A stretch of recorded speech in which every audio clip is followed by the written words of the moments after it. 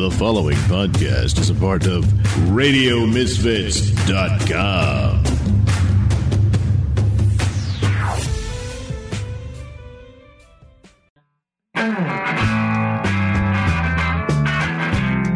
It's time for Caffeinated Comics, a lively discussion and debate on comics, film, television, and collectibles, all fueled by the magic of Frappuccinos. And now, here's your hosts, John and Steven. Thank you, it's Caffeinated Comics. I'm your host, John Clark. With me, as mostly always, is the CEO of Geeks in Chicago, Elliot Serrano. Wow, I got a new title. That's great. Thank you. I thought that was a title. I think I got somebody else's title wrong. We'll just keep heaping titles on you. But this is the first time we have had a podcast since we were on Driving It Home with Patty Vasquez, which was a really fun experience. And you can hear that on the SoundCloud, which is attached to our Facebook page, facebook.com/caffeinatedcomics. You want to hear this, but 2 hours and a lot of interruptions for traffic. I'm telling you, traffic. That was you want to hear me reading traffic? And for those of you who said, those people who read traffic on the radio have a cush job. Oh, no. I'm telling you, it's harder than it looks. I thought you were going to say, for those people who thought Elliot could do anything. Well, then they got, well, yeah, there we go. Dude, well, it's almost like reading periodic tables.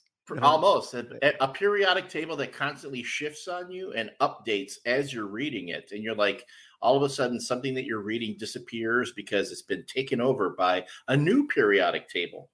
And you're like, what? Yeah, it brought back so many memories for me of terrestrial radio, number one. Mm-hmm. But being from New York, I'm like, when is he going to mention the Throg's Neck? Where's the Williamsburg? Come on, the Tappan Zee. Really? Well, for us, for us here in Chicago, it's the old post office, and the bottleneck. Well, it's gone now. They got rid of it in the Jane Byrne Exchange, as they called. Plus, they used to have it was called the S curve on northbound Lakeshore Drive. That's gone too. So that's still there, though. They just don't talk about it. Well, it's not as pronounced as it was before because there would be so many accidents on that thing. So they kind of straightened it out a little bit. They've unkinked the hose just a tad. Mm-hmm. But, yeah. Yeah, well, I know everyone downloads this podcast just to listen to local traffic. So we have a wide range of topics on this podcast. Traffic and weather has not been one of those. Good golly. But that was a really fun experience. It was. It's not the first time I've done it, but every time I go into a radio studio, it's a bucket list where I'm like, oh yeah, I'm doing the thing that I thought would be cool to do, and it is really cool. It is, and I appreciate that you were there with me because that was my first time hosting afternoon or primetime drive, evening drive alone. I'd done it with Patty in the past, but this was the first time she said, "Hey, can you just take over the show?" Mind you, I can do an hour of me talking into the void. But I don't know if I can do two. Yeah. But it was fun because for folks, if you haven't listened to it, again, it's on the Caffeinated Comics page. The folks that were calling in were pretty responsive. I know when we make the callers laugh, we're hitting something. That's true. We did get some good laughs, and I put that in my stand-up trunk of like, a person laughed at that. Yeah. So it's another story that 10 years from now, I can tell that story again, not get a laugh, and then finish it with a lot of people laughed at that. Yeah. I was like, oh, thank God people are laughing. It's been good 10, 15 years, but I can recite my stand-up to people and then tell them what the audience reaction was while not getting that reaction right then. Nah. Although my stand-up career was full of a lot of, that was a common reaction to jokes I would write. Yeah, my stand-up was like that too, because it was always, I was like very observational type humor. The Seinfeld type stuff, though not as developed as Seinfeld's. Mm-hmm. Yeah. I mean, and mind you, I have still to develop a solid, 8-10 minute set. I'm constantly, faffing about with it. And I just don't do open mics anymore. So I gave up on that. So that's why I have you to bring the funny. It's a lifestyle you have to not live anymore. Yeah. just that feeling. We used to go to the New York Comedy Club every Monday at 5:00, and that's where I met a lot of friends, people that have been on the show, and people that are doing really well. I met at that open mic, but it was literally like the afternoon in a club is like when a club. It's like visiting a vampire in his coffin. Like nothing's come to life. And there was a crack in the wall. They probably fixed it by now, but there was a crack in the wall where you could see daylight. So you were watching people bomb and you could see sunlight coming behind them. And you knew there was a better world somewhere, but you were unwilling to go there. It's like the crack in the wall of Doctor Who, the break in the skin of reality. Yes. Except all of reality was people starting stand-up. And you can now see them on Facebook. Just click on one person's stand-up reel on Facebook. Facebook's going to throw everybody's stand-up reel at you. And it's amazing how there are so many stand-up comedians out there now. Yeah. Well, I would say there's probably been a lot since the 80s. I know in the bust in the 90s, there were less outlets and there was less success, but I feel like there were still people doing it. I mean, if you want to see my stand-up reel, you could see when my beard is really brown. That's probably the biggest thing. But it's nice that's one of the reasons I like doing this podcast. And again, it was fun to be on the radio to kind of exercise that. I definitely got the feeling that if we were a morning DJ, I'd have to have the goofy nickname. What would it be? Be like Elliot and the Drip. I don't know. We'll have to work on that. Yeah, and I'd have to have the library of sound files. Uh-oh. Yeah, the pig noises and old Seinfeld bits and Seinfeld bits. The drip would be like the drip of a water faucet. Bloop, yeah, bloop, that bloop. would be my catchphrase. I would go bloop bloop. You're like Elliot and the Drip count. Bloop bloop. Okay, we'll workshop that. All my sound files would just be Blackadder, and no one would get it. No. So, speaking of things that have come and gone and come again, I was thinking we are about to release a new podcast, Top Men, all about Indiana Jones. I'm very excited because you are the only person I've ever met that can talk about Indiana Jones for as long as I have. I had a bit in 2007 in my stand-up about how old Harrison Ford was to do Indiana Jones again. Always worked. That was 16 years ago. That joke will always be evergreen. I'm telling you. It's like Rolling Stones jokes. Yep. They'll always be old, and they're not going away. But Indiana Jones, we are going to get the fifth film, Indiana Jones and the Dial of Destiny, and we are going to do a podcast to build up to that. Going through each one of the films, and we'll have plenty of time for that. It will be part of the audio feed of the Caffeinated Comics podcast, so that's not what I'm going to get into. But what I was thinking last night instead of sleeping and waiting for Ambien to kick in, so I don't know how much this was Ambien's and how much was mine. It was a team effort, the brainstorm last night. But I was thinking about you have recently gotten the idol from Raiders of the Lost Ark. We both have hats. We both have jackets. And I started thinking about Indiana Jones merchandise. And Indiana Jones is something that is so central, at least to our generation. And certainly is film history, at least that first film. But it's almost like the merchandise are artifacts that you have to go on an expedition to find. Yep. Because they're few, they're far between, and they're a very interesting history. I always tell my friends, because whenever Christmas and my birthday roll around, people are always finding the latest Star Wars merchandising for me. It's always Star Wars. Because for the longest time, people have known me as a big Star Wars fan.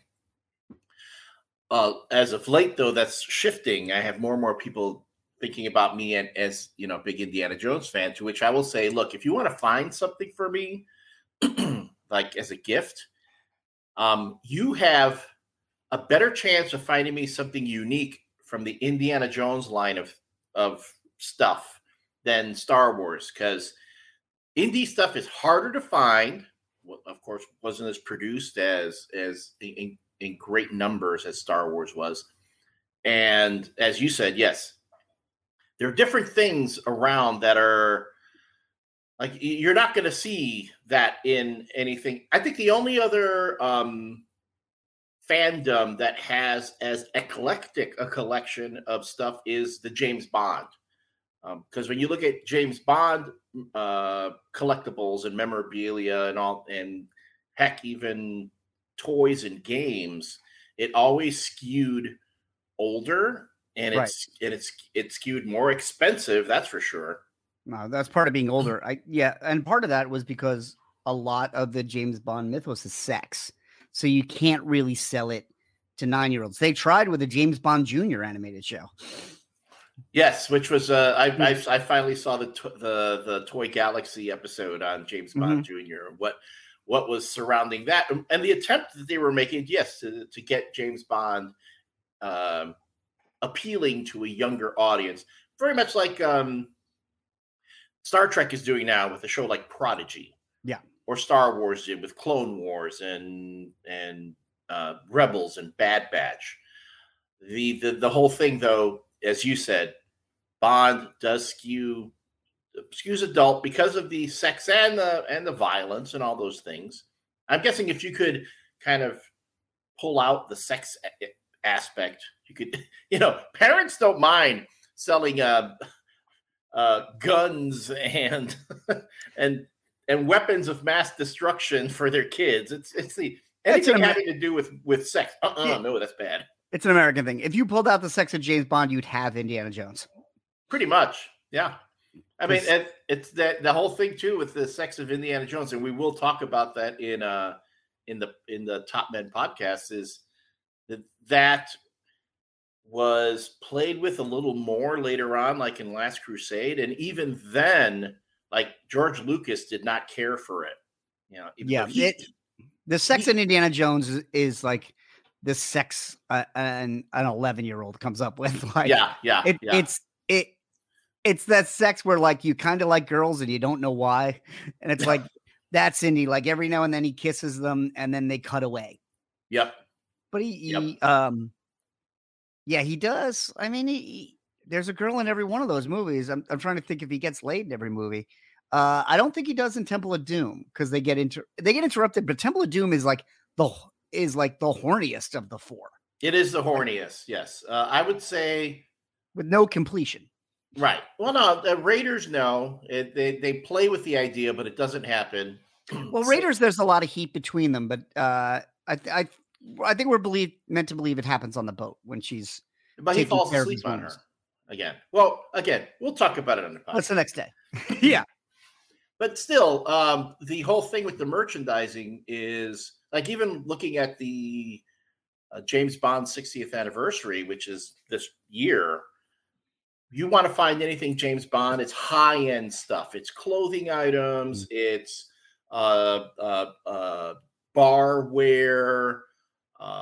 They came out with a game. They came out with the Spectre game, which retailed for like $60 at Target. That's kind of for a James Bond game. And I ended up getting it for my Shaken Not Heard co-host Dave Pinto for Christmas, and I gave it to him. He goes, "Oh, thank you." He was happy to get it, but he was like, "Okay, now I got to learn how to play it." And you look at the game; it's like really complicated. Is it a board game or a video? It's a board game. Oh, yeah, board games lose me. Yeah, right away. My dad is a big board gamer, and he would read you the book before you started to play. Yeah, I was watching a Mystery Science Theater the other day. It was one of the new episodes on the app, which by the way are great. I got a Black Friday deal and it's absolutely worth it. But there was a bit where they were playing Lawyers of Catan. And it was just these big legal books they had to read and everybody was falling asleep. I'm like, that's like playing every game with my dad. That's why I don't play board games anymore. And so when you talk to kids about Bond, well, what's the first thing they say? GoldenEye, the video game. Yeah, the people love that video game. Yeah. So that's for a lot of the young, quote unquote, younger Bond fans, that was their entry point into James Bond. Yeah, we've never had a real line of action figures from James Bond, and you can say, oh well, it's too old, but I mean, Nika's been making Freddy and Jason and Michael Yep. Myers and Pinhead Yep. for years upon years. All we've gotten, Sideshow did a line of 12-inch figures, and now Big Chief, who is basically the British Hot Toys, they do a lot of the high end Doctor Who. They're doing stuff, and again, the high end 12-inch stuff, you're not going to get a deep bench of character selection. I think nobody's even made it Daniel Craig, and he'd been Bond for 15 years. Yeah, and you could see again if you really wanted to market it. I mean, you've got a great cast of characters that you can make into action figures, and make whole sets, make cars, play sets, and the like. But again, it doesn't click. It doesn't click with younger audiences. Yeah, and so Indiana Jones, as we've just mentioned, skews a little younger than that. So I think there have been more swings at making toys and kid stuff, but it never lasts. It's always this flash. I think a lot about the original Kenner line. Now, when you were a kid, did you have the original Kenner 3 3/4 Indy figures? No, I never got. Again, I barely had any of the Star Wars figures as a kid. See, I had around that time, I had a lot of Empire Strikes Back. So I did get, when the Indiana Jones figures came out, we couldn't believe it. First of all, it was a year later. It was like 1982 because they didn't think this thing was something to be merchandised. This original movie, they thought, okay, maybe it'll do fine in the movies, but we're not going to throw our marketing weight behind it. And they were kind of caught flat-footed because it kept going and going and going. And I didn't see it for a year. I actually saw the Raiders' Greatest Stunts on PBS before I saw the movie.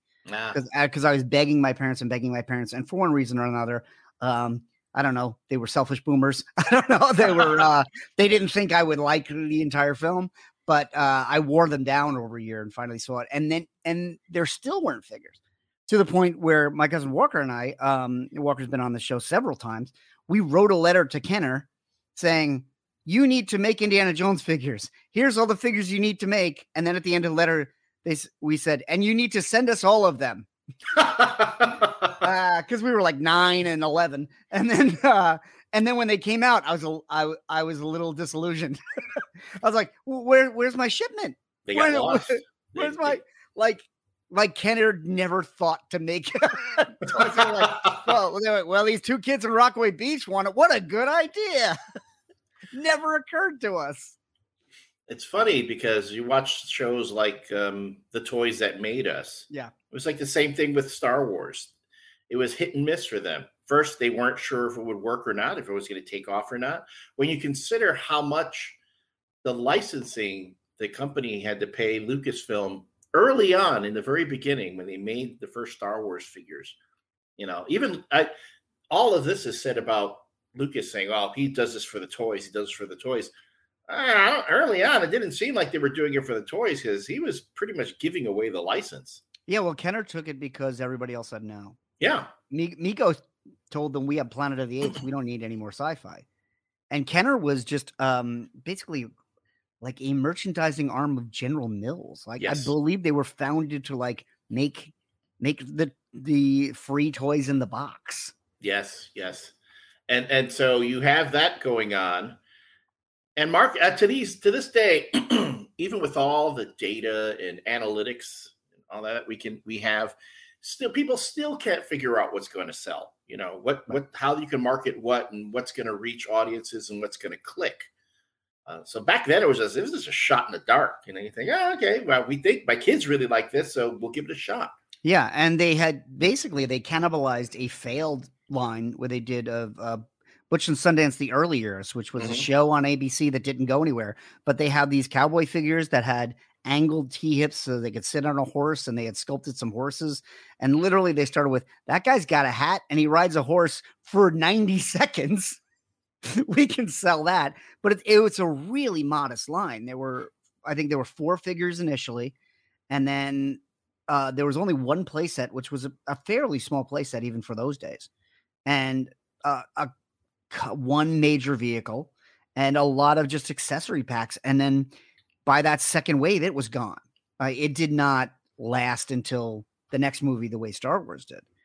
And in fact, when I had all of them, and to show how rare they were, As I said, I lived on the beach, so many days I took all my figures to the desert, and a lot of them didn't come back. No. So I lost Marion at one point, and I lost Indy a little later. Never ever found them again because they weren't on shelves anymore. Well, now 100 years from now, an archaeological expedition will find him at that beach. Yeah, but it won't be mint. But they will kill for it. Becomes I buried it in the dirt. It becomes priceless. Priceless. Men will murder for it or kill for it. Yeah. Men like you and me. I remember the first time I saw that movie when he says this. He goes, "This watch is worthless. $10 on the street." I was like 9. I was like, I want $10. I was like, and then I realized it was $10 in the 30s. I was like, that's a lot of money. That's a lot of money, yeah. But the line 3 3/4 made to go along with Star Wars just kind of came and went. And as much longevity as the film had, the figure line, it wasn't really a disappointment in terms when you think of how many lines like Tron had come and gone. You know, they got one line of figures and they were out. You know, there were a lot of lines. And this is also before the 80s, before the days where toy lines were just created by themselves. You know, before He-Man and G.I. Joe, where there was this deluge of, you know, Crystar and Sectors. And then you go right off the deep end if you even mentioned the transforming robot craze of the 80s. But they were still licensing. But again, it was like, we'll do it once, we'll leave. And to the point where when Temple of Doom came out, it was a different company, LJN. It was a different scale. And I never saw them in stores once. And I was 12. I was prime action figure buying age. 1984 was the era of Secret Wars. And I had every one of those figures, and I saved up my money from chores and went down to the local toy store, Rogoff's, by the train, and would save up my money for that. G.I. Joe was really taking off. So I was in toy stores, at least local toy stores, every week. Never saw Indiana Jones and the Temple of Doom figures. I remember seeing it. I can't remember where. Was it a Toys R Us or a Sears? I forget which store. I remember seeing it on the peg, pulling it off, looking at it, going, "This looks nothing like him." Because they went the sculpt was more like very muscular and the proportions were off. It was really closer to, like you were saying, those wrestling figures that they had. And I was like, this guy is totally incompatible with any of my other figures. Like, I can't have him, you know, teaming up with Luke Skywalker or having, you know, the big part of the toy line. What was it? Across the board, that you could have all your figures interacting with each other because they were all the same size. Yeah, and I think that comes from Mego, because in the Mego days, they were really the only company doing it. Mm-hmm. You know, Hasbro had G.I. Joe, but they had, as a 12-inch line, they kind of let it lapse by the mid 70s.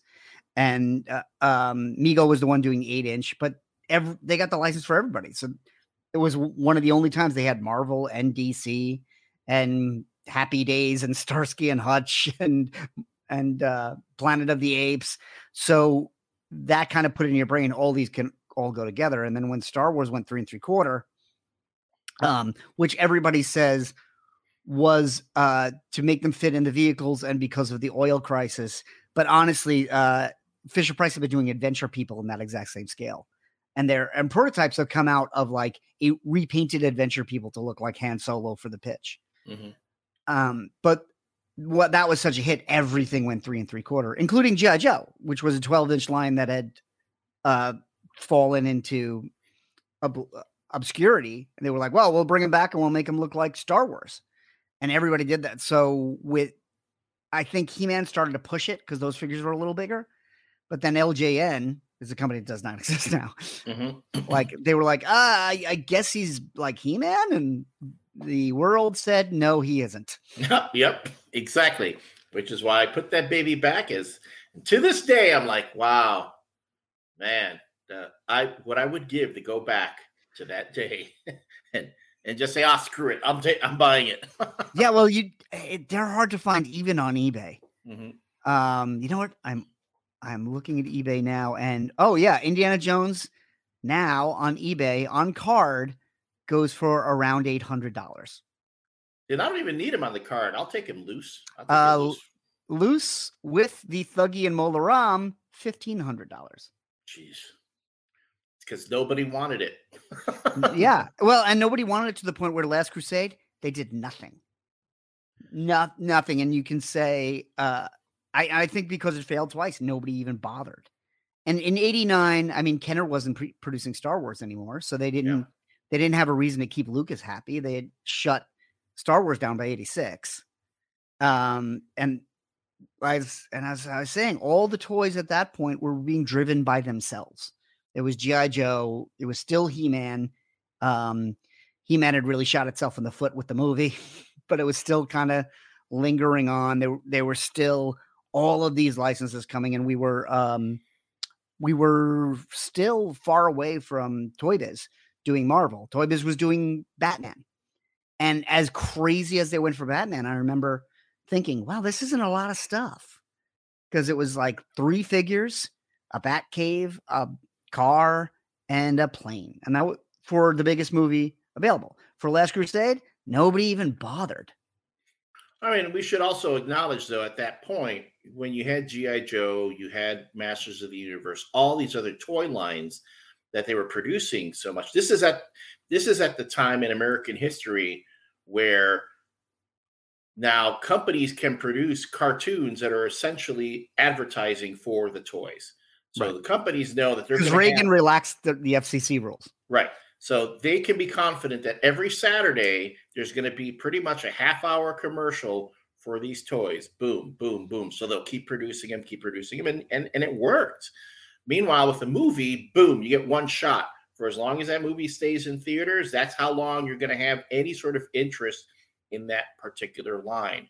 So, and as you said, indie then also was a very specific audience. And if you don't have like a lot of Star Wars action figures and the like out there, you're not going to see so much. And let's be honest, we all know Indiana Jones is a redheaded stepchild of the Lucasfilm family.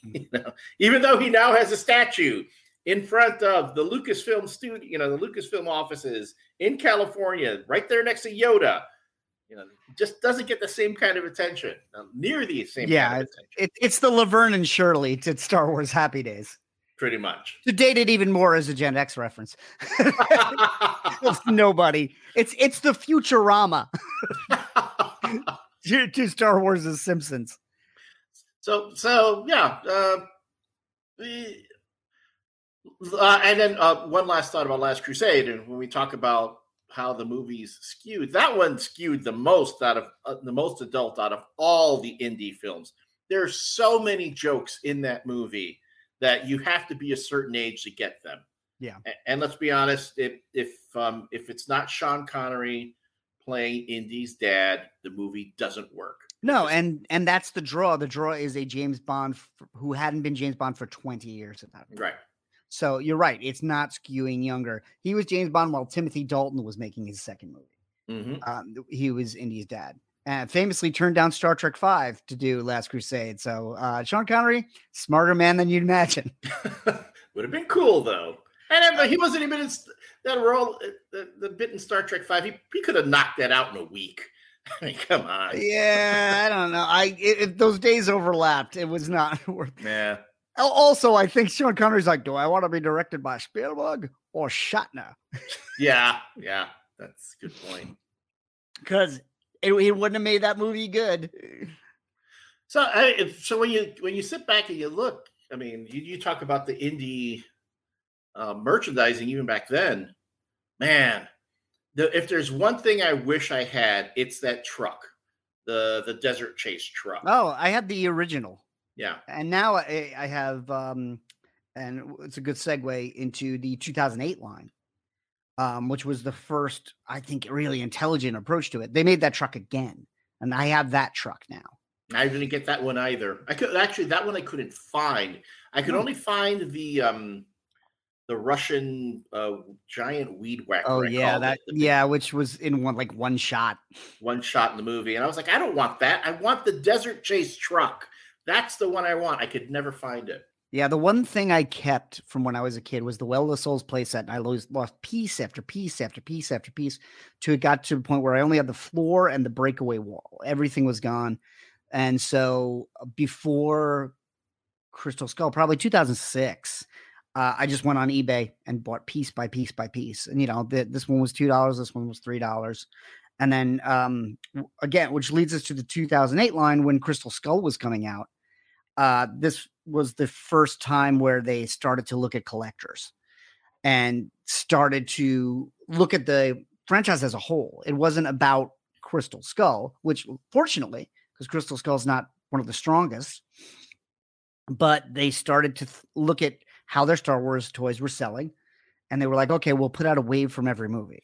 And that line is pretty good, but you have to like 3 3/4. I have everything. My oldest son was a baby, and I was a 2-mile walk from Toys R Us, and by God, we took a lot of walks. I was a stay-at-home dad, and I had the time. So I had everything. I still have the Akator playset, which was the Mustafar playset, which was the Mask gas station playset. Apparently, like Kenner's been using this one mountain every time they run out of ideas. So, but they did a lot of figures. They did do the car. They did not do the Well of Souls, but they did do a new arc. So my original set has a new arc in it. And they did way more figures. But again, got about 6 months out of them. And we got maybe 30 figures rather than 16. But we got 30 figures for 4 movies instead of 16 for 1. But by the time that DVD was out, those figures once again gone. I mean, I had a hell of a time finding a lot of those figures too. I mean, I think the collectors that were more on top of it than me were hitting, the Target and the stores quicker than I could get there. Yeah, that was me. Yeah, because I wanted that short round figure in the worst way. Couldn't find it. The Temple of Doom wave was very hard to find. It was the last wave because they were already like, I don't know. They were like, well, Temple of Doom's done. And then there was a second Raiders wave, became a San Diego exclusive. Mm-hmm. They didn't even release it. And that had Marion of the Well of Souls dress, and it had Satipo and the German mechanic, and it had a better Indy. That was another problem, was that the figures did not turn out like the prototypes. And there were a lot of weird, funky, droopy-eyed faces in that one. Indy had Botox go bad. Yeah. Indy ate too many mushrooms on this expedition. But that also, the 2008 line is also when you start to see more of the adult collector stuff. As you said, I mean, Hot Toys made a figure. Sideshow did a whole line. That's when they did the 1-to-1 Idol prop, which sold out immediately and still hard to find. And as you were saying recently, the Disney store finally 16 years later made another one that also sold out really quickly. Sells out real quick, and isn't even the most screen accurate one too. As far as proportions go, it's great, but like it's a little shinier than the one in the movie, and it doesn't have the eyes that the one in the movie has. You'll go out there and you'll see, if you go on Etsy, you'll find some folks who are doing more screen accurate versions. But I can't complain in that this one, it looks nice. I like it. I've been waiting for to this day. I kicked myself for not getting that Sideshow version when I saw it at San Diego Comic-Con, sitting on shelves. They had like hundreds of them that they were just trying to get rid of. They were like $40. It always happens. The stuff that's on clearance becomes the most expensive stuff because it's in less hands. Yep. So it's always that last line of a series that's not selling, that you can't find. Like the Superpower Cyborg is still an expensive figure. Mm-hmm. And we've had many cyborgs since then. So then they came out with the Crystal Skull from Kingdom of the Crystal Skull. I picked that up. I'm very pleased with it. I have, which I know you're proud of. I bought all the 12-inch figures as well. And I have the Indiana Jones in a fridge. That Sideshow. See, that one I'm jealous of. My thing too is like I remember when all the Sideshow figures were coming out. I'm going, that is another level I just can't go to. I just don't. I mean, mind you, back when all that was going on, I was kind of like still married, and I So didn't was have I. yeah, I didn't have as much discretionary income, or let's just say I don't know how I was going to explain what you spent $250 on another doll. Well, see, what I did was marry somebody who didn't care what I did, when I did, or who I did it with. And then when I moved, apparently hasn't noticed that I left. so there's your plus side, where I just went, oh yeah, but look at this $300 Indiana Jones statue, and you'd get just out of the room. But, So yeah, but I got those premium format statues. There was like $300-$400 statues, and I just ran out of room for stuff. yeah, But at that time, I knew, okay, this stuff is coming out now. In 2 years, there will be nothing. yeah. So I was just like, just get everything. I had the I think you saw it. I think you were at my house when I got it. I had the map room environment, which had the entire city of Tanis, and it was in scale for a 12-inch figure because the Indy came with the robes, and you could position them on it. It would not fit on a shelf. It was so big, and it ended up staying in the box, and I sold it on eBay. Yeah. To me, it's because I look at a lot of collectors like yourself, but that go through all these elaborate efforts to display everything. So they have walls lined with what is it, the cabinetry with the glass the windows. IKEA, the Detolf. Yes. Yeah, you know what? And every time I go to an IKEA, the Detolf is always out of stock. Yeah, because everybody wants one. Yeah. Yeah. Right. Yeah, and it doesn't matter what IKEA I've been to or when it is, because I'm always like, maybe I'll get one. I've never gotten one. Never there. So and I'm even considering doing something like that for a lot of the stuff I'm getting now. Mind you, my collection is way more modest than anyone else, and I guess I have to be more selective because it can get to be a bit much. Plus, who's going to deal with all this stuff when I finally kick it? No, what do you care? You're dead. I know. Yeah. I already went through your comics. Well, you get all my indie stuff. If I knock off before you do, you get all of it. Yeah, I'm missing 3 of the original Ditko issues from the Marvel run, and 3 of the Last Crusade comics. I have all the comics. I have all the trading cards, which I got to get a good trading card box because they're not in great shape. So weird stuff like that. And so now we're on the precipice of more indie stuff. Hasbro announced they are doing a live stream event this Wednesday, January 11th, on YouTube, and it's usually on Instagram and directly on their site. But they will have their sales reps showing new product. We've seen the first wave, and the most exciting thing is keeping in touch with the times. What we really wanted in 2008, they never gave us, was a 6-inch multi-articulated line. And in 2008, that was about 50-50. Hasbro was really pushing to get us back into 3 3/4 in 2008. In fact, in 2009, they canceled Marvel Legends and moved them all to 3 3/4 size. And my son has 100 3 3/4 Marvel Universe figures that go into the tub and an eye washes off. That's about all they're good for. Hasbro really wanted us to be in 3 3/4, so they didn't release 6-inch. Right after that, they started creating 6-inch for Star Wars. They brought back G.I. Joe as 6-inch. Marvel Legends exploded to levels of popularity it didn't have before. So this time we are getting 6-inch, highly articulated Indiana Jones figures from all 5 movies. I know. I saw that there's already some reviews of them on YouTube. Some folks have already gotten their hands on. I don't know how they are, but I don't like those people. I'm like, something hit me. I was like, okay, well, now this is weird. There's only one female figure so far out of all the characters, which makes me go, wait, is there only one woman in the world of Indiana Jones? There's only one in each film, yes. Yeah. It's like, there's a woman per film. That's it. Well, Crystal Skull has 2 because they decided to make the villain a woman. Right. Otherwise, they wouldn't have had room. No, they're like Bond films.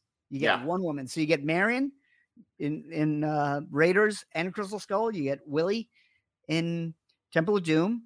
You get Elsa and Crusade. Elsa the Nazi, the Irish Nazi in Last Crusade.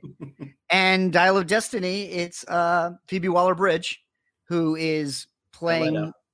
Yeah, he's playing more of a mentor character to her. Right. I remember Michelle Soleo is a good friend of ours and has been on both this and the MCU review. Got really mad when they cast Phoebe Waller-Bridge. She was like, "Oh yeah, see, they're gonna pair an 80-year-old with a 30-year-old," and I was like, "They're not gonna make out."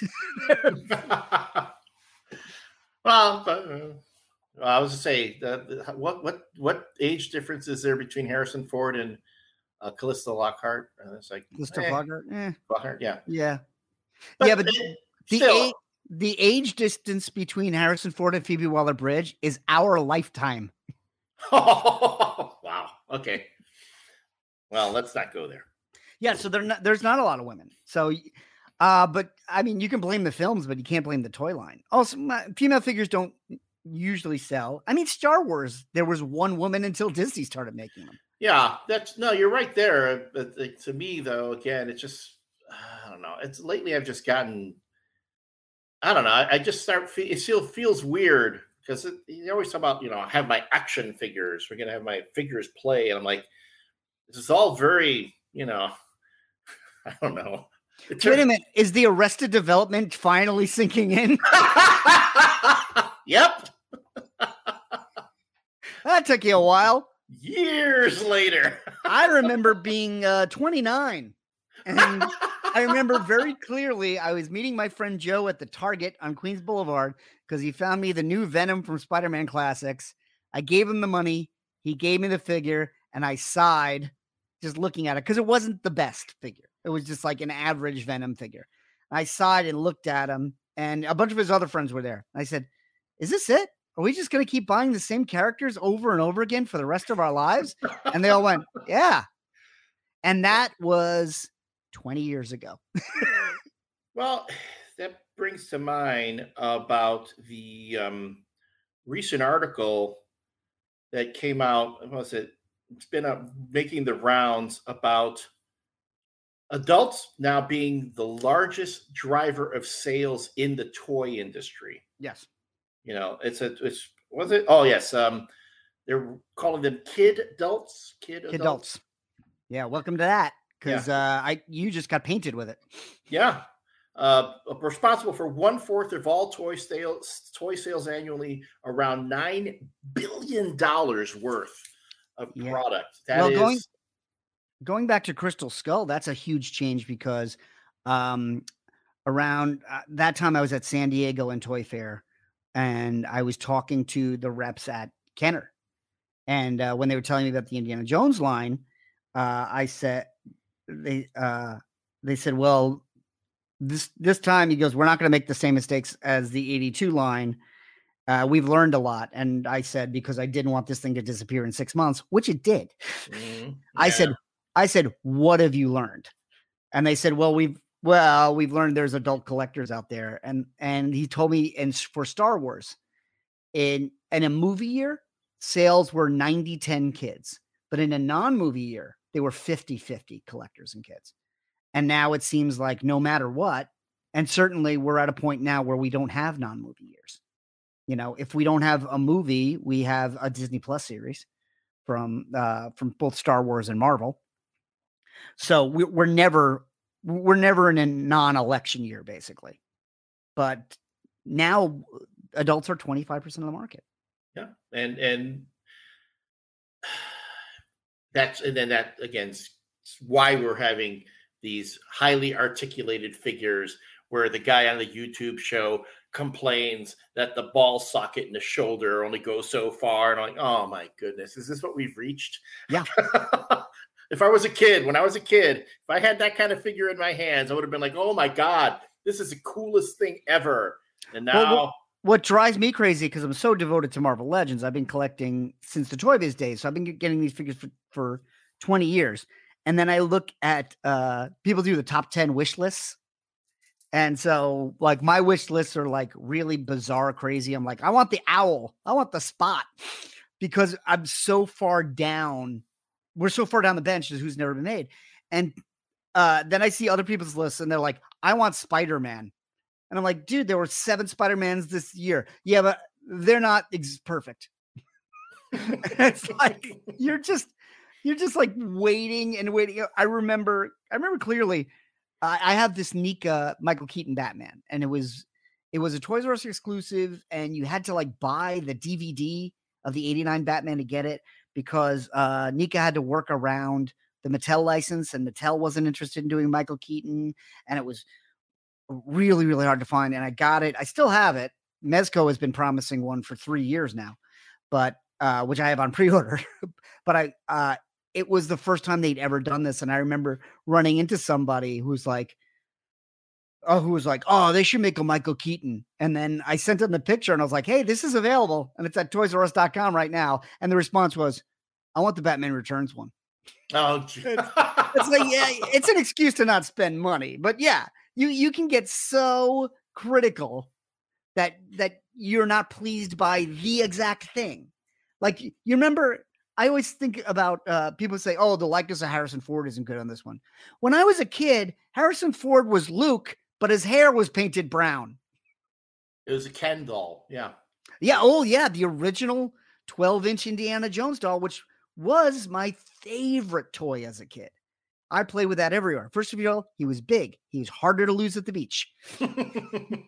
And you could take him from the desert and the beach, and then you could put him in the tree in my front yard and take him to the forest. You could remove his jacket so you could put him in Cairo. But yeah, he was the original Kenner 12-inch line. Was not great. They were 5 points of articulation with clicky knees, and their legs popped off for some reason. And you're right, they were Ken dolls. And in fact, the Indiana Jones had Han Solo's feathered 70s haircut. Yep. And they had stitched this weird sun hat on it. Yeah, his fedora. It was a big floppy hat. And in my mind, that was Hot Toys quality. I had the toy for so long that I made a Temple of Doom custom. By the time Sideshow came out with a Temple of Doom, I had already made the custom and I skipped them, and now that figures $500. So, yay me. But my Temple of Doom Indy is wearing the Kenner shirt because it was so old and beat up that I put it in a planter and left it out in the rain to make it dirtier, and then I cut the sleeve off.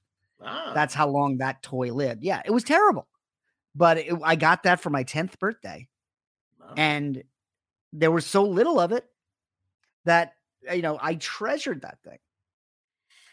Well, you're talking about the customization and weathering of clothing items brings to mind, really, outside of the props for me, the other area of collecting, as you know, is the outfit, the gear, the indie gear, which has become a major thing in that area. You have several.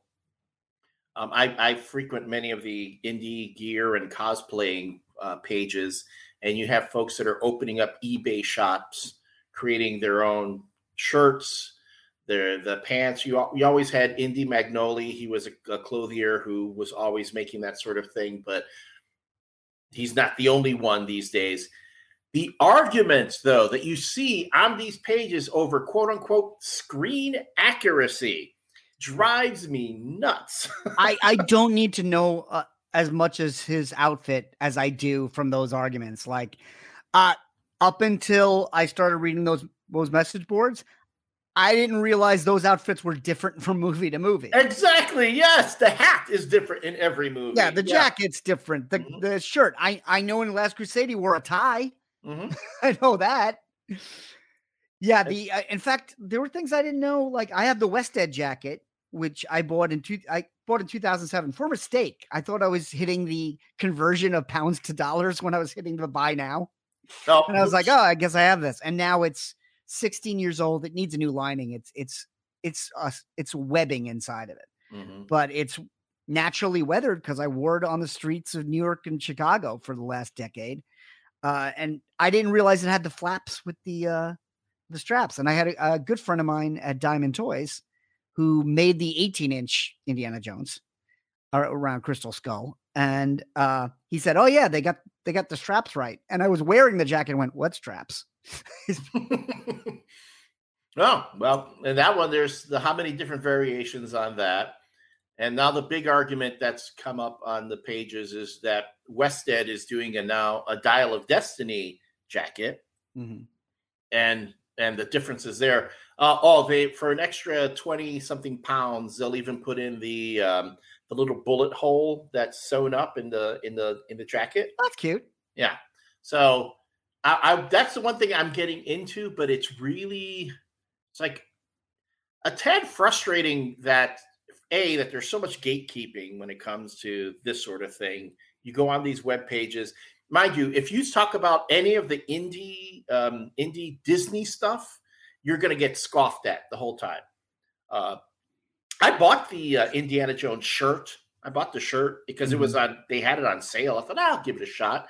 And I was like, wow, this shirt actually looks pretty good compared to, let's say, the Indy Magnolia shirt that I also bought. Yeah, the shirt, the pants, and the boots I just got like at an Old Navy to wear. I was like, oh, that's pretty much the style. Yeah. But I wasn't worried about getting those right. Right. And then the hat. Oh, the hat. Woof. Do not bring up the Disney hat on those sites. You will be laughed off the page. I'm like, geez, people. Although I will admit, I mean, if you look at any of my photos, that is that's not the Disney hat, but it's one of I forgot the name of the company that does it, the Dorfman Pacific or whatever. Yes. The wool crushable. And it keeps its shape very nicely. I like the way it looks, sits on my head. Fine. I'm happy with it, but I know it's not quote unquote screen accurate. Yeah. I have the Dorfman Pacific. I got whatever Sideshow was selling around Crystal Skull. So at that point it was accurate, but to your point, is it accurate? I don't care, but there are people who care so much that it's ruined their day. Exactly. They want to ruin everybody else's day too. Yeah, I just have a problem going out in that hat because I've been called either a cowboy or a hipster. It does have kind of a cowboy look to it. That's true. Yeah, that's what I heard in a Guitar Center in Indiana. The Yellowstone's big now. You should just get one of those. Well, Harrison Ford's in that. Yeah. The prequel series. Well, so looking at the precipice, I'm going to get every one of the adventure series, they're calling it. But just to keep things clear, the Marvel Legends Indiana Jones, which is, the Star Wars Black Series Indiana Jones. I'm getting every single thing I can get my hands on because I'm assuming we got 6 months again. And then that window is closed. Yeah.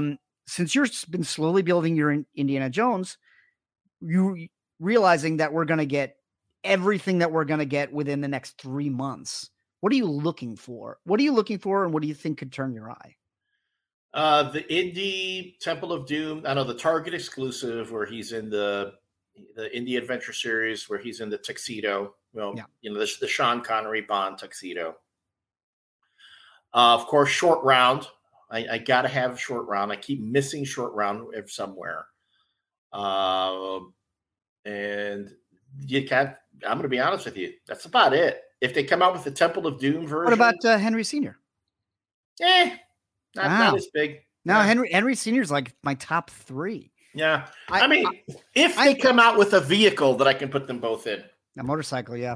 Yeah. Hey, which would be nice. That'd be a good $50 if it was just the motorcycle with Henry Sr. and then you could put the standard Indy on it. I'd be there. Definitely. Yeah, I'm hoping they just remake everyone from the first 3 films that they made in 3 3/4. I would be happy with that. 3 3/4? Definitely. See, I was stuck in adventure series mode because. Well, that's what's new. They haven't announced 3 3/4. They've announced a retro Indy, right? Like a reaction type figure, which I've ordered because that was one of my favorite toys. I'm going to leave them on the package.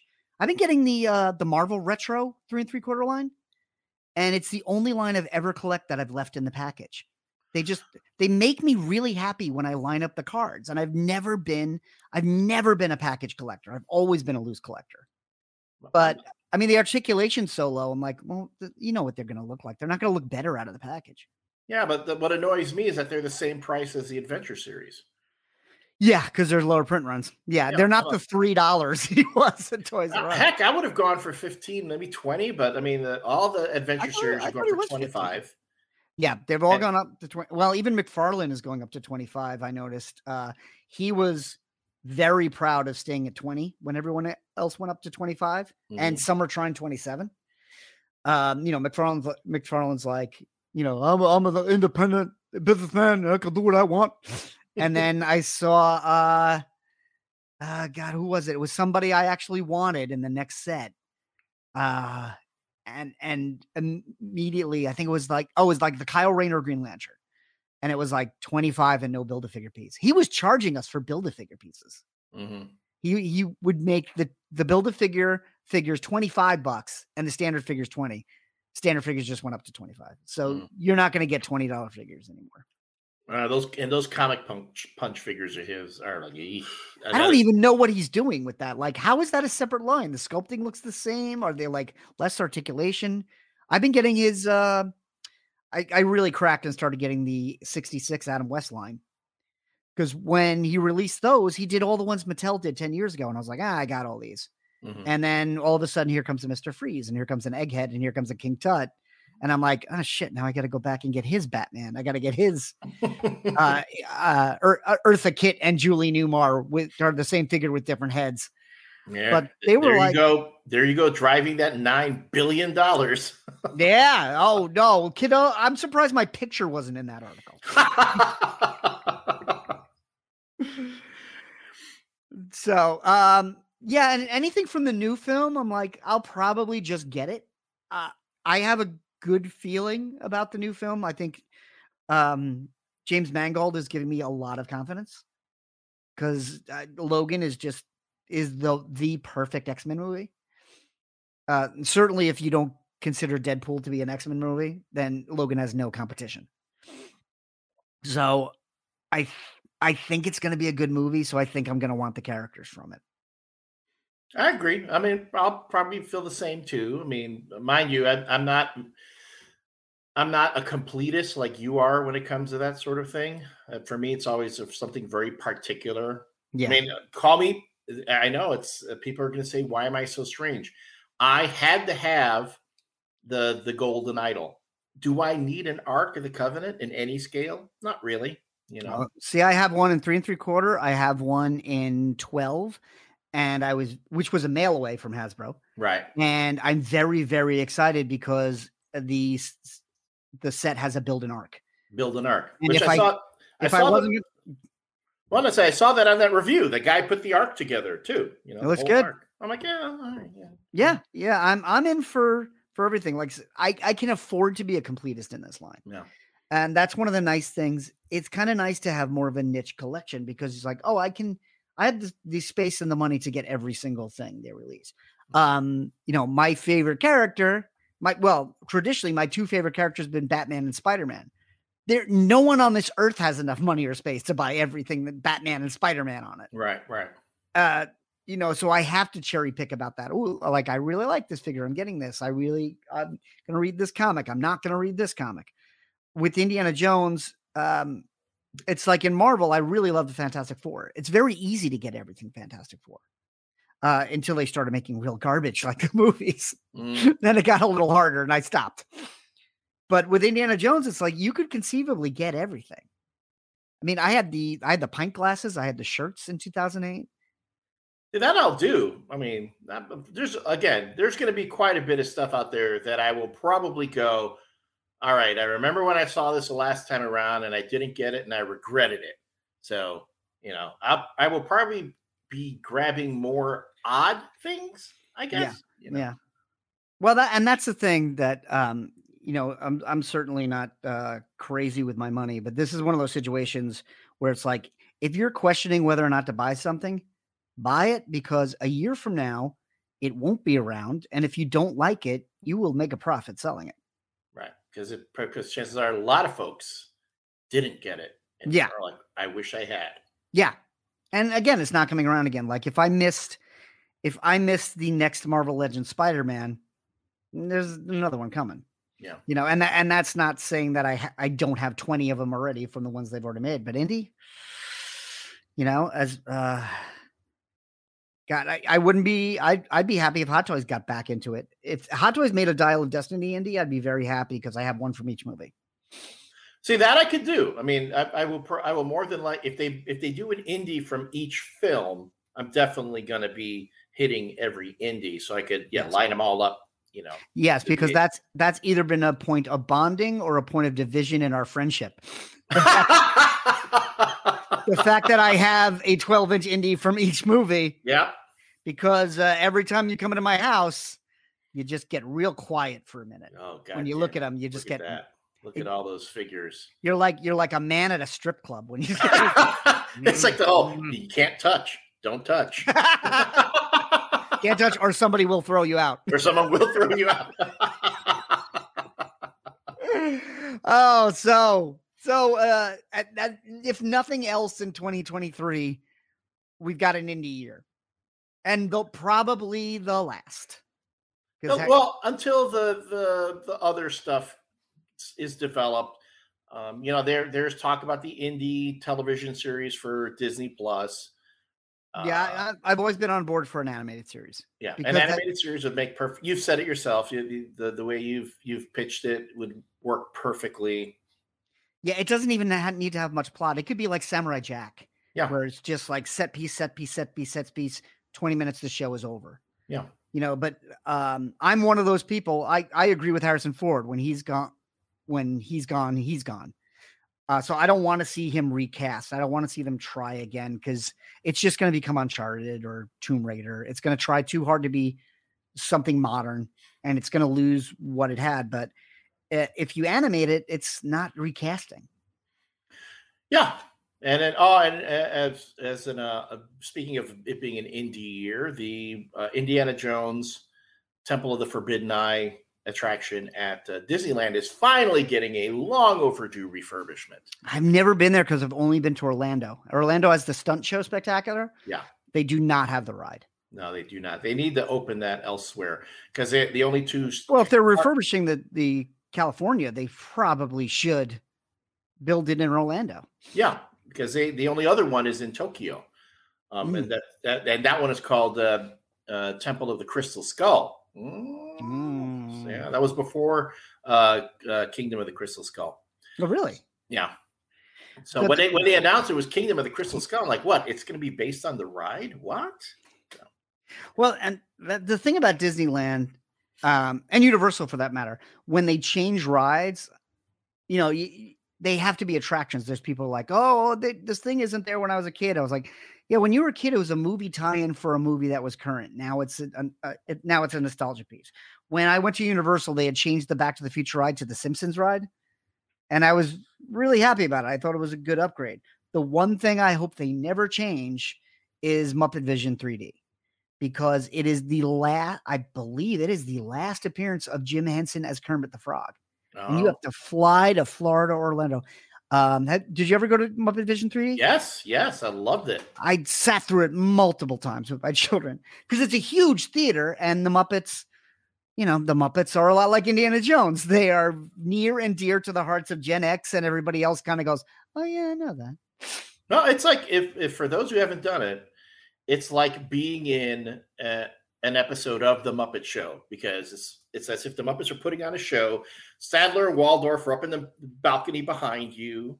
Yeah, there's animatronic Muppets. There's 3D movies going on. The orchestra comes up from out of the pit in front of you. The little Muppet orchestra. There's a guy dressed up as Sweetums that just has to run across the stage every 5 minutes. It's awesome. I remember. Yeah, it's great. I hope they never ever get rid of that. Disney.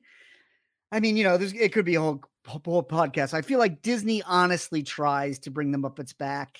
And it's always a varying degree of success. It's the same thing Warner Brothers does with Looney Tunes. It's like everybody loves the originals. They're going to keep making new ones. Every now and then a new one's going to be pretty good. Yeah. But don't bring back the ones of Bugs and Drag, because then that means that they're trying to turn your kids gay. So you know what? LGBTQ community should just embrace and put those into the public domain. Do it. Because Because yes, I will admit, Bugs Bunny and drag confused us all. Not as much as Elmer. But there was one where he was wearing a very tight sweater. Yeah. What? And Daffy Duck was a dog. It got really, really, really weird. Elmer Fudd had no idea where he was anymore. It didn't. It always confounded me. He goes, why is it that Elmer is attracted to Bugs when he dresses as a woman, and yet when he's just a rabbit, Elmer wants to kill him? Is Elmer struggling with something right now? Maybe, although I will say, I think we've all had that friend who has a sister that looks like them, but is very pretty. Wait, wasn't that a Seinfeld? There was. It was a Tracy Nelson from Square Looked like Pegs. Jerry. Looked like Jerry. Yeah. Yeah. No, it's very disconcerting. So anyway, I would just say, looking forward, let's just embrace everything and be grateful that you're not going to have Indian drag, I guess. We don't know. We haven't seen the movie. Haven't seen that yet. That's true. Maybe he and Phoebe Waller-Bridge switch places. They'll do a bit where they have to sneak in somewhere and they do a birdcage bit. And Nathan Lane is in it. Yep. Now that would be perfect. With Nathan Lane and Hank Azaria. Of all the actors that could fit in an Indiana Jones movie, I think Nathan Lane and Hank Azaria, boom. Yeah. I'm telling you, if you can have Dan Aykroyd, yes, Nathan Lane and Hank Azaria. Dan Aykroyd doing a John Cleese. A John Cleese, yes. It's weird that and no close up. It's so odd. He's like way in the background. It's one of those like, oh yeah moments. It's like I rewatched the first Knives Out after watching Glass Onion, which we haven't talked about on the podcast yet. We should. And like when Frank Oz shows up as the lawyer, he's great in it. But the whole time I'm like, Frank Oz is in this movie. Yeah. This is Frank Oz, the same guy who tried to direct Robert De Niro and Marlon Brando. Oh, and Ed Norton. And Marlon Brando refused to take direction from Frank Oz, so De Niro had to do all the directing on his scenes. That's when he stopped directing. De Niro? No, Frank Oz. No, he did. That was like one of his last films. Yeah. But apparently Brando kept saying, "You can't direct me, Piggy Man." You piggy guy, because he kept referencing that he was Miss Marlon Piggy. Brando was a peach. Oh, tell me about it. The last thing Frank Oz did was a British film, Death at a Funeral, with Alan Tudyk is in it, and it's brilliant. And then Chris Rock remade it as a very mediocre movie 2 years later, and now nobody remembers either one of them. But if you can find the British Death at a Funeral, it's great. That's Frank Oz. All right. Now, so this has been the most Gen X podcast I think we've ever done because we set out to talk about Indiana Jones. We talked about Star Wars for 20 minutes and we ended talking about the Muppets. All I need now is Weird Al Yankovic to show up. I have not seen that movie either. It's great. Yeah. It's so goddamn great. You can get Roku for free. Yes. You just have to watch commercials. It's genius. It's like an even better version of Walk Hard. I have not seen Walk Hard either. Walk Hard's really funny. Walk Hard's a big bag of jokes. If you had to see either one of them, see Weird. It's everything about it is just I can't even point anything out. But they did everything right because it's it started as a Funny or Die sketch, and Aaron Paul played Weird Al in it. Mm-hmm. Aaron Paul, I think he was doing Westworld. He couldn't do it. And then Patton Oswalt plays Dr. Demento in it. And Patton Oswalt broke his foot. And he talked about it on his last special. He broke his foot stepping off a curb because he's over 50. So get ready for that. And so he couldn't do it. So he took the role of like a guy in the audience just going, "Hey, Weird Al!" His Patton Oswalt voice. So they recast Dr. Demento as Rainn Wilson. Oh, geez. Okay. And it's like, man, you didn't take a step down anytime you had to make another move. And my God, Evan Rachel Wood is Madonna. No, that I saw. She did. I think she was on Fallon and sang "Material Girl" as as a Madonna. That was pretty good. Yeah, Evan Rachel Wood is in my very small category of perfect women. Yeah. And I have not seen Walk Hard because John C. Reilly to me is just not funny without Will Ferrell. He's funny in this. He's really funny next to Tim Meadows. There's a lot of Tim Meadows and a lot of Jenna Fisher. Jenna Fisher's really funny in it. Okay. Well, Jenna Fisher's funny. Yeah, I remember her in Blades of Glory. Yeah, Jenna Fisher plays the June Carter in it, so she's got a big part. And it's funny with the form. The last I checked, it wasn't streaming on anything. I ended up buying it, but Weird is free. I would see Weird before I saw Walk Hard. All right. But if you want to tell us what you're watching, what you're listening to, how much Indiana Jones money you're going to spend, fortune and glory, kid. Fortune and I give you my fortune, you give me some glory. There are ways to get in touch with us. As we've already mentioned before, the Facebook page is the best place, facebook.com/Caffeinated Comics. That's where we post everything. If you're not already subscribed to this podcast, you can get it anywhere you get podcasts. You know how to get a podcast. It's 2022. Podcasts are free. See? Now you have no excuse. Podcasts, I forget who said this. I think Dana Gould said this, but podcasts are so old that the technology it was named after no longer exists. This is true. It was originally a broadcast for the iPod. Mm-hmm. That's why it's called a podcast. And you can find me at Not on My Book on Twitter and Instagram. Twitter, not really. I'm mostly liking other people's, but I commented on Mitch Garad's and he said 100% and liked it. So there's still some kindness to be squeezed out of Twitter. Very little. He was saying the opening of MASH was the most boring sound as a kid. And I said the sight of the hill on the Little House on the Prairie was the most boring sight. And he was like, yeah, 100%. Wow. Came for MASH and took down the Little House. Oh, come on. You knew when you were a kid that meant like WKRP in Cincinnati was over. That was sad. Yeah, I loved WKRP in Cincinnati had a more badass closing theme than an opening theme. And it would get you all psyched up when the show was over. Yeah, you'd be like, wow, why? And it's like nonsense. Like, and there was always like rerunning footage of like Howard Hessman just going crazy. And I'm like, I want to be you, Howard Hessman. Yep. I would still be Howard Hessman. That's going to be okay. There you go. There's your name for our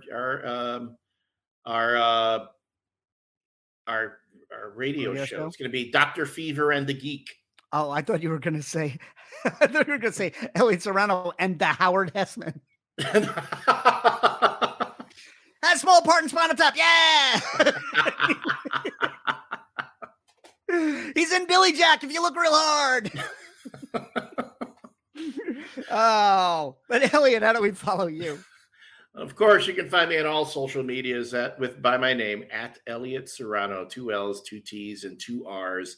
But also make sure you check out the MCU Review Facebook page, as well as the Twitch and YouTube. Did I say Facebook? YouTube pages, where John, I, and several other guests and co-hosts discuss the MCU movies in order of release, starting after this podcast airs. Yeah, we're the same day this airs. If you're listening to this on the day it comes out, Monday, January 9th, tonight we will be covering Infinity War with Stephen Brown, who will always be a part of this podcast. Exactly. One form or another. He's now the Obi-Wan Kenobi of this podcast. Just every now and then he will appear and be like, everybody sucks. Everyone's stupid. And then he just fades away. And then next week, the following week will be the premiere of Top Men, an Indiana Jones podcast. The live stream will be premiering then, to be followed shortly by the audio version, which you will hear, yes, as part of the Caffeinated Comics podcast on the Radio Misfits Podcast Network. And obviously the first episode of Top Men will be Raiders of the Lost Ark, which is the most perfect movie ever made. So you'll definitely want to hear this episode from the first one. All right. And either way, we will talk to you next week.